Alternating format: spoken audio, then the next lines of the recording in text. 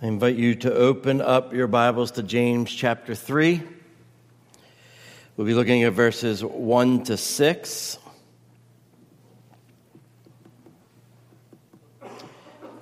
James 3, 1 to 6. Hear now the word of the Lord.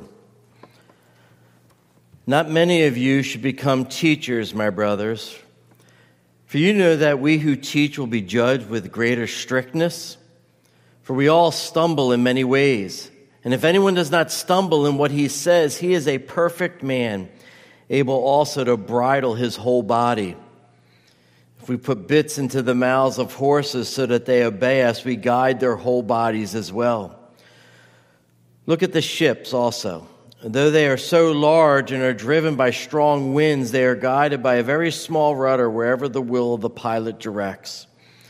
So also the tongue is a small member, yet it boasts of great things. These words to penetrate our hearts with the reality of our tongues and our need for Christ. And we pray in Jesus' name. Amen. Well, this morning we begin a new section of the book of James. It actually goes to verse 12, but we're going to stop at verse 6 and only look at half of it this morning. Now, we have talked about this. The letter here of James addresses three tests of true religion. That's what the bulk of the chapters are about, of true saving faith. Three works, as it were: the bridled tongue, care for the needy, and remaining unstained from the world, living a holy life. That's what we read in James 1, 26 and 27. If anyone thinks he is religious and does not bridle his tongue, but deceives his heart, this person's religion is worthless. Religion that is pure and undefiled before God the Father is this: to visit orphans and widows in their affliction, and to keep oneself unstained from the world.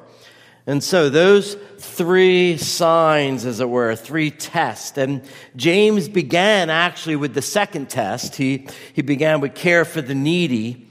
And that's what we looked at in chapter 2. Now we will turn to the first test, a bridled tongue.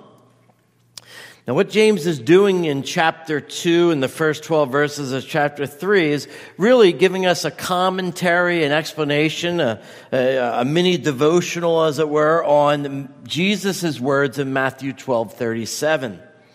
For by your words you will be justified, and by your words you will be condemned.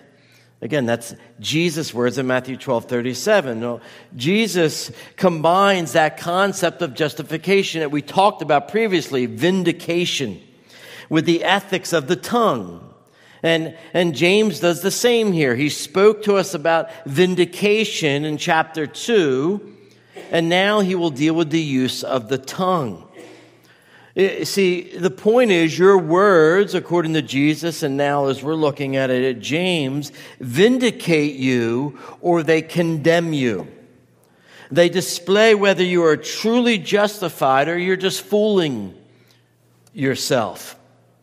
How you use your tongue is a good indicator of your need of God's grace. If you're an immature Christian maybe and needing God's grace to grow, or not a Christian at all, needing God's grace to be saved, you can look at your tongue and your use of the tongue and see what it's telling you. How have I been using my tongue? Is there any inappropriate anger in my speech? Is there profaneness in my speech? Is my speech worldly? Do I mislead people? Do I lie? Do I gossip? What does your speech say about the state of your heart? You see, the importance of the tongue in the Christian faith cannot be overemphasized. I said it before, let me repeat it. I believe more harm is done in the church by the sins of the tongue than any other sin. And it's not that the other sins are less important or aren't as harmful. It's just that we can commit this one pretty easily. And we all do. One writer says there is hardly a sin more pervasively exposed and condemned in Scripture than the sins of the tongue.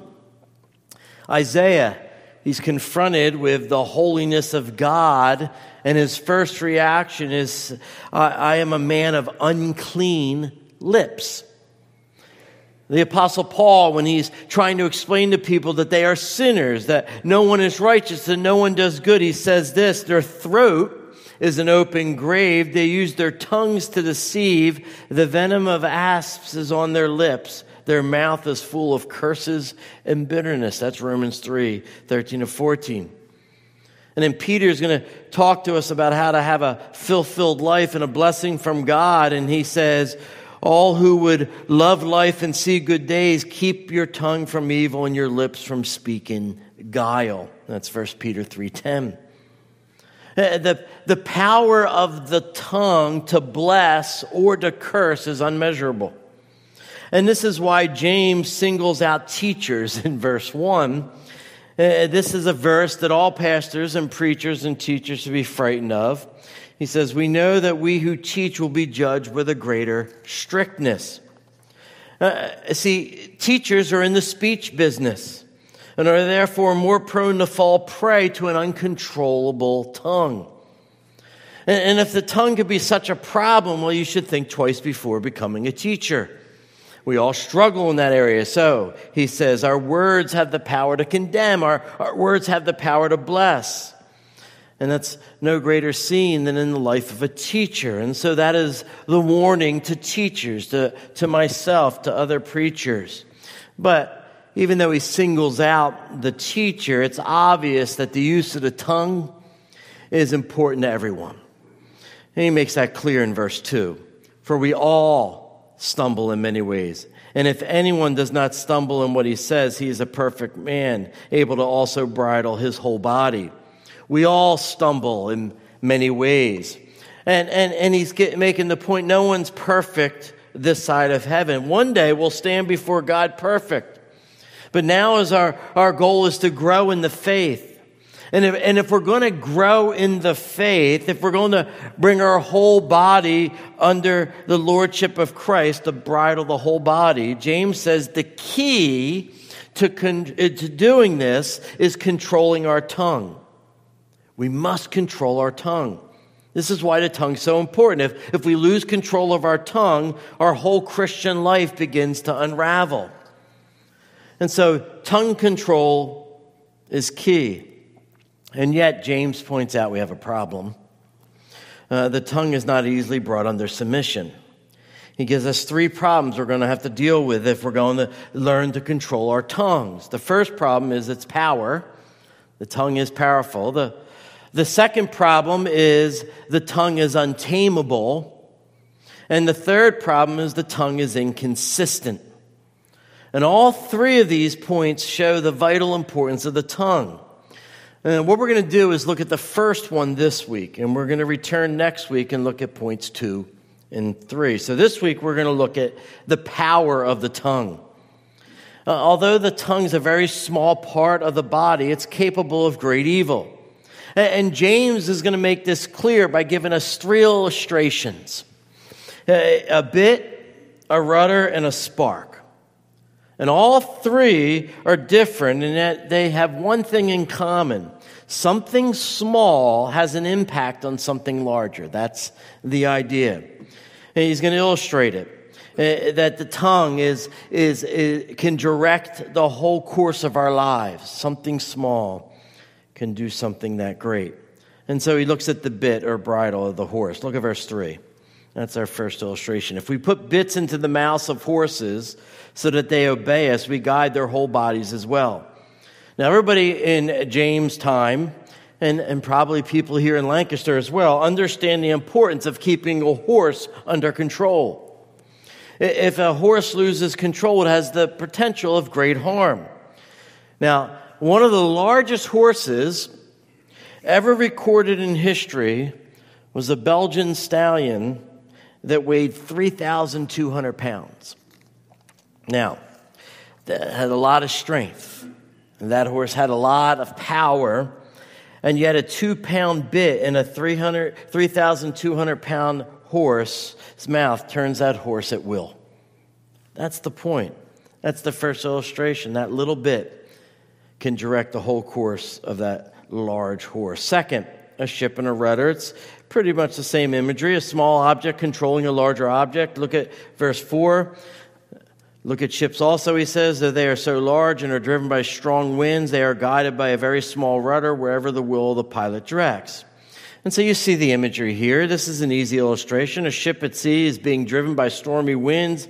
And if not careful, what happens? They get off course, and who knows where they end up, or they get blown into some rocks. But the pilot, knowing the direction he wants to go, he weathers the storm, and he directs this huge ship using this very small rudder.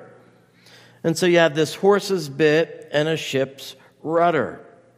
And in light of these two illustrations, James says, if you look at that, that's the tongue. Look at verse 5. So also the tongue is a small member, yet it boasts of great things. See, what's the boast of the bit and the rudder? They're not idle boasts. They really do. They master a horse of power, and they master a large ship. And James is saying in the same way, the power and course of your life is directed by the tongue.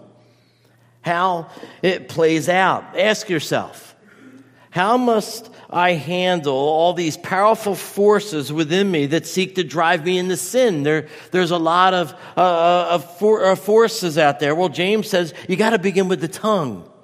If you want that to happen, you need to control your tongue. And when you have control of the tongue, the power of sin within you becomes controlled. And then he says, well, how do I handle the storms of adversity that life blows my way like wind against a ship? And he says, well, if you want to do that, you have to control the tongue. And when you have control of the tongue, the storms of life that seek to wreak havoc upon you from without can actually be navigated. Controlling the tongue is the key in dealing with inward and outward threats. If you win the battle of the tongue, you win all other battles. Now, that seems like a strong boast, but for the tongue. I came across, though, an explanation by one writer that I think helps us understand why this is true. He points out that we need to remember that the tongue is much more than what we actually say out loud. See, speech is only a small percentage of the use of the tongue. And he explains it. He says, look, we cannot think without formulating thoughts into words. We cannot plan without describing to ourselves step by step what we intend to do. We cannot imagine something without painting a word picture before our inward eyes. We cannot resent without fueling the fire of resentment in words addressed to ourselves. We cannot feel sorry for ourselves without listening to the self-pitying voice which tells us how much we have been wronged. Do you see what he's saying? He's saying the tongue, when not controlled, is how we go from an idea of words to the execution of the idea. Or to put it more bluntly, our tongue is used to plot and carry out sin. But then he goes on to say this: if our tongue were so well under control that it refused to formulate the words of self-pity, that it refused to formulate the images of lustfulness, that it refused to formulate the thoughts of anger and resentment, then these things are cut down before they have a chance to thrive. See, tongue control, controlling your tongue, deprives sin of its power to function. The control of the tongue is more than evidence of spiritual maturity. It is that, but it's more than that. It's an actual means to it. That is why the beginning of verse 5 says the tongue boasts of great things. It's a great boast. It can be used to build your faith and the faith of those around you, or it can be used to destroy your life and the life of those around you. And see, that leads to our third illustration of the spark and fire.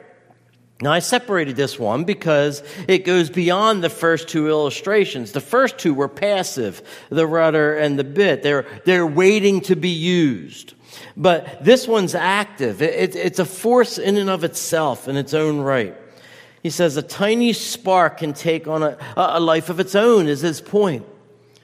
Now, I remember this happening. When I was a kid, we used to play ice hockey a lot. And we would go down to the creek, and it'd be frozen over, and we'd, play ice hockey. Well, we got cold one time, so we decided we were going to start a fire. And we started with this little, some paper, and then it caught on, and then it got a little bigger, and then it got a little bit more out of control, and then it got really large. Then we ran, which also kept us warm. But in either case, it was a controlled area, a creek area. The fire department came out and took care of it. It was just a little bit of paper, a few matches, some sticks, and then flames everywhere, and it caught on. And you know how it works in California. They say if you just flick an ash in California, you could start a brush fire when it's dry like that. And that's what our verse says. How great a forest is set ablaze by such a small fire. And then James goes on to say something startling. He doesn't say the tongue is like that fire. He says in verse 6, the tongue is a fire. It is a fire. And he shares 4 features of this fiery tongue. So our tongues are a fire. Here's the first one. The tongue is pro-world. He says it's a world of unrighteousness. Verse 6. Unrighteousness means iniquity. It means the tongue is a world of sin. It's a world of iniquity. It's the source of sin, of ungodly behavior. And John MacArthur says it breathes and gives vent to every sort of sinful passion and desire. It is a vile, wretched, and wicked scheme of fleshly humanness. No other body part has such a far-reaching potential for disaster and destruction than the tongue. It's anti-God, if I were to summarize it. You cannot be pro-world and pro-God at the same time. And so it's pro-world, therefore it's anti-God. 1 John says, if anyone loves the world, the love of the Father is not in him. And James will go on to actually say, you adulterous people, don't you know that friendship with the world is hatred toward God? Anyone who chooses to be a friend of the world becomes an enemy of God. And an unchecked tongue is a friend of the world. And so that's the first thing. It's pro-world. Second, its influence. We saw its character. It's pro-world. Its influence. The tongue is set among our members, staining the whole body. As we learned, the tongue is involved in all our thoughts too, in our imagination, in our longings, our plans for our life. Left to itself, it leaves a mark of corruption. It defiles every part of our being. The tongue defiles our thoughts. It defiles our plans. It defiles our desires. That's its influence. Its character, its influence. Now, third of the tongue, its continuance, setting on fire the entire course of life. Calvin says, other vices that we struggle with are corrected by age or just by the process of time. They drop off from our lives. But from earliest to latest days, the baneful influence of the tongue remains. Only in our death will it die. On a gravestone once there was written this, beneath this stone, a lump of clay, lies Robert Andrew Young, who on the 24th of May began to hold his tongue. It never ends until we're dead. Beloved, the tongue not only defiles every part of us, of our being, but also defiles every moment of our lives. It burns its way through our life. You get that imagery. It's like an out-of-control forest fire, leaving devastation and ruin. From the cradle to the grave, the tongue's evil continues. And this is no surprise given its association, and that's what we look at now, the tongue's allegiance. Its allegiance, it's set on fire by hell. Remember, the first feature it was anti-God. Well, the last is it's pro-Satan. James' word for hell is Gehenna. It's the place of fire. It was a valley where trash and garbage and the bodies of dead animals or executed criminals were dumped, and it just continually burned. And so it was an image that was fitting for hell in those days. And James is saying this. He's saying there's like these fires of Gehenna are reaching up and lighting on fire that which is most easily ignited in our sinful nature, the tongue. And the tongue is like the paper and the sticks on my creek back in my hometown. It's easily lit and it takes on a life of its own. And so the uncontrolled tongue becomes the instrument of Satan. Satan finds his way into your life through the tongue, and then he strikes the match. Now, last week, James talked about a demon faith, and now he talks about a satanic tongue. And we see an example of this in Matthew 16. It's Jesus and Peter having a conversation. Remember, Jesus begins to tell his disciples, look, I'm going to go up to Jerusalem, and the elders and the chief priests and the scribes, they're going to persecute me, they're going to kill me, and then I'm going to raise on the third day. And he's telling his disciples, and Peter's like, yeah, come here, Jesus, I need to talk to you. And he took him aside, and we read him in Matthew 16:22, and he began to rebuke Jesus. And he said, far be it from you, Lord, this shall never happen to you. He doesn't want his Savior to die. And Jesus says, yeah, you're right. I shouldn't be so hard on myself. No. He says, get behind me, Satan. You are a hindrance to me, for you are not setting your mind on the things of God, but on the things of man. His words spoken were satanic. And why did he have words that were spoken that way? Because he was setting his mind on the things of man. A demon tongue. That's the destructive power of a tongue. It can destroy everything and everyone in its verbal path. It's a world of iniquity. It defiles the whole body, the entire body. It sets on fire the course of life, and it's a tool of Satan.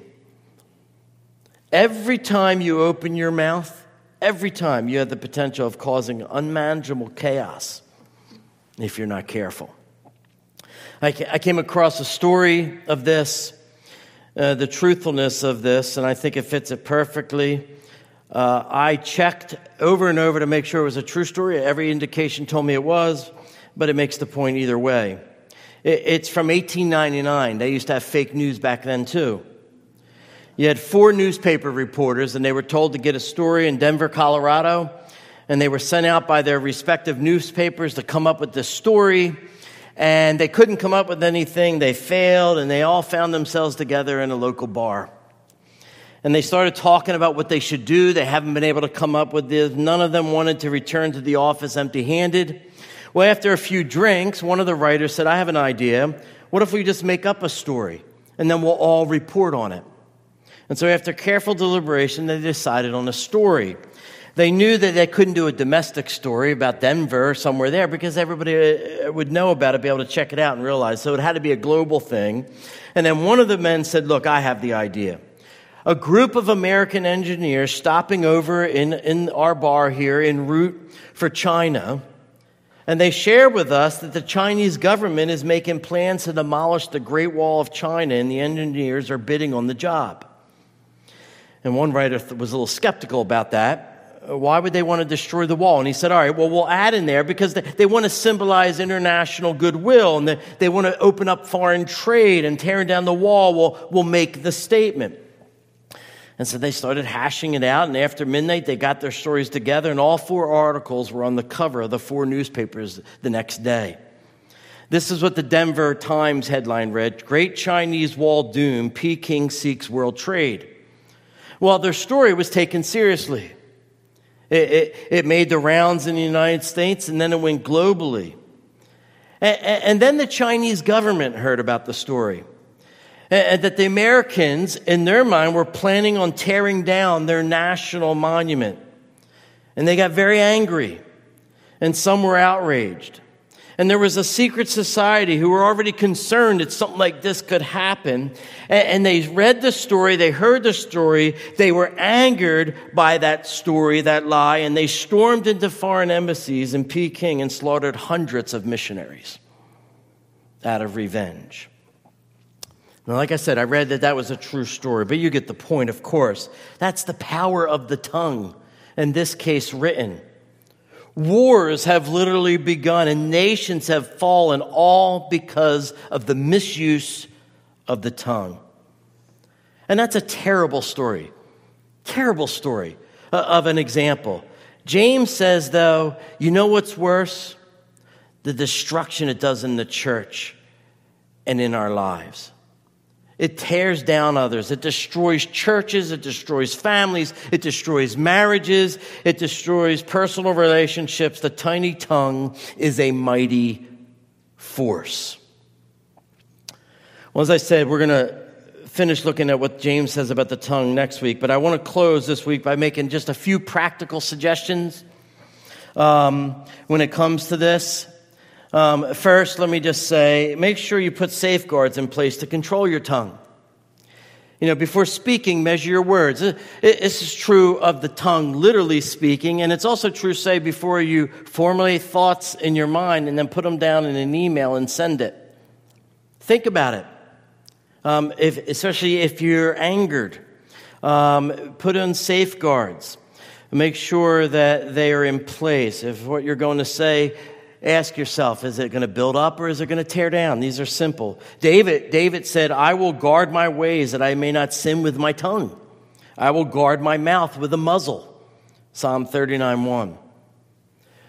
Paul was careful to use the authority he had and the words that he wrote for building up and not for tearing down, he says in 2 Corinthians.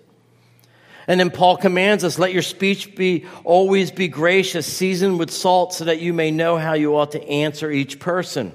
And so guard your tongue. Measure your words. Speak those things that are gracious, that'll build up. Proverbs says, whoever guards his mouth and his tongue keeps himself out of trouble. Proverbs 21:23. And so that's the first thing, guard your tongue. Meditate. Second, meditate upon the good things. This is what Paul told us to do in Philippians 4. Whatever is true, whatever is noble, whatever is right, whatever is pure, whatever is lovely, whatever is admirable. If anything is excellent or praiseworthy, think about such things. If you fill your mind with such things, you will more likely to build up rather than tear down. This is the proactive approach. Before it was kind of passive, but here protective. You're waiting, you're defending. Here you're being proactive. My tongue will tell of your righteous acts all day long, says Psalm 71. A good place to start. My tongue will sing of your word, Psalm 119. And so meditate upon the word, meditate upon the goodness of God, meditate upon all that is holy. That's a good help. Third, do not tolerate gossip in others. Now, you shouldn't gossip yourself, but to listen to gossip and fail to speak up is sin. And it's a misuse of the tongue. If you saw somebody about to start a fire in Gibbstown, New Jersey, a bunch of little kids, would you just say, well, let's see what happens? No, you would speak up. Stop being a fool. You're going to catch the whole woods on fire. Well, James says the tongue is a fire. And so put it out. Extinguish gossip when you hear it before it's too late. And so, do not tolerate gossip in yourself or in others. Fourth and finally, if you struggle with the use of your tongue, and we all do, we look to where? We look to Christ. Now, I'm going to talk more in detail about this next week. But I want to end, and I can't end, without pointing out that the only way to control your tongue is by the power of the Holy Spirit. You need help of the Holy Spirit.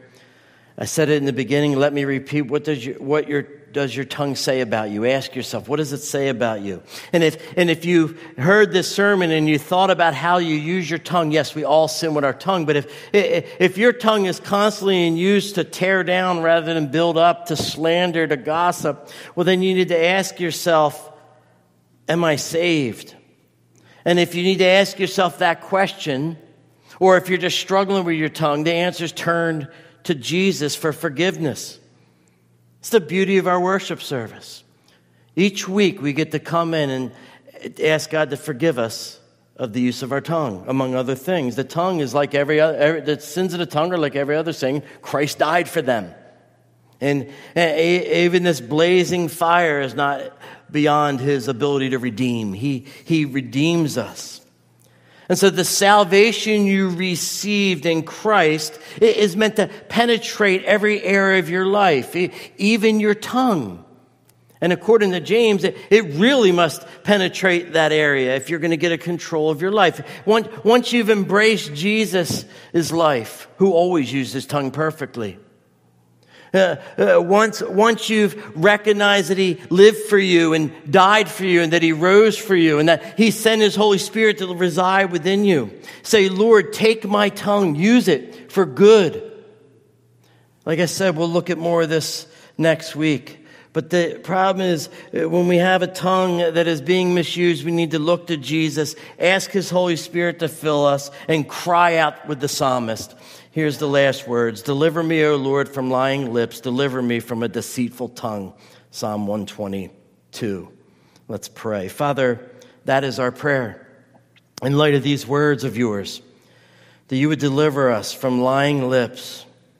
You would deliver us from a deceitful tongue. May the words that leave our mouth bring blessing. In Christ's name, amen.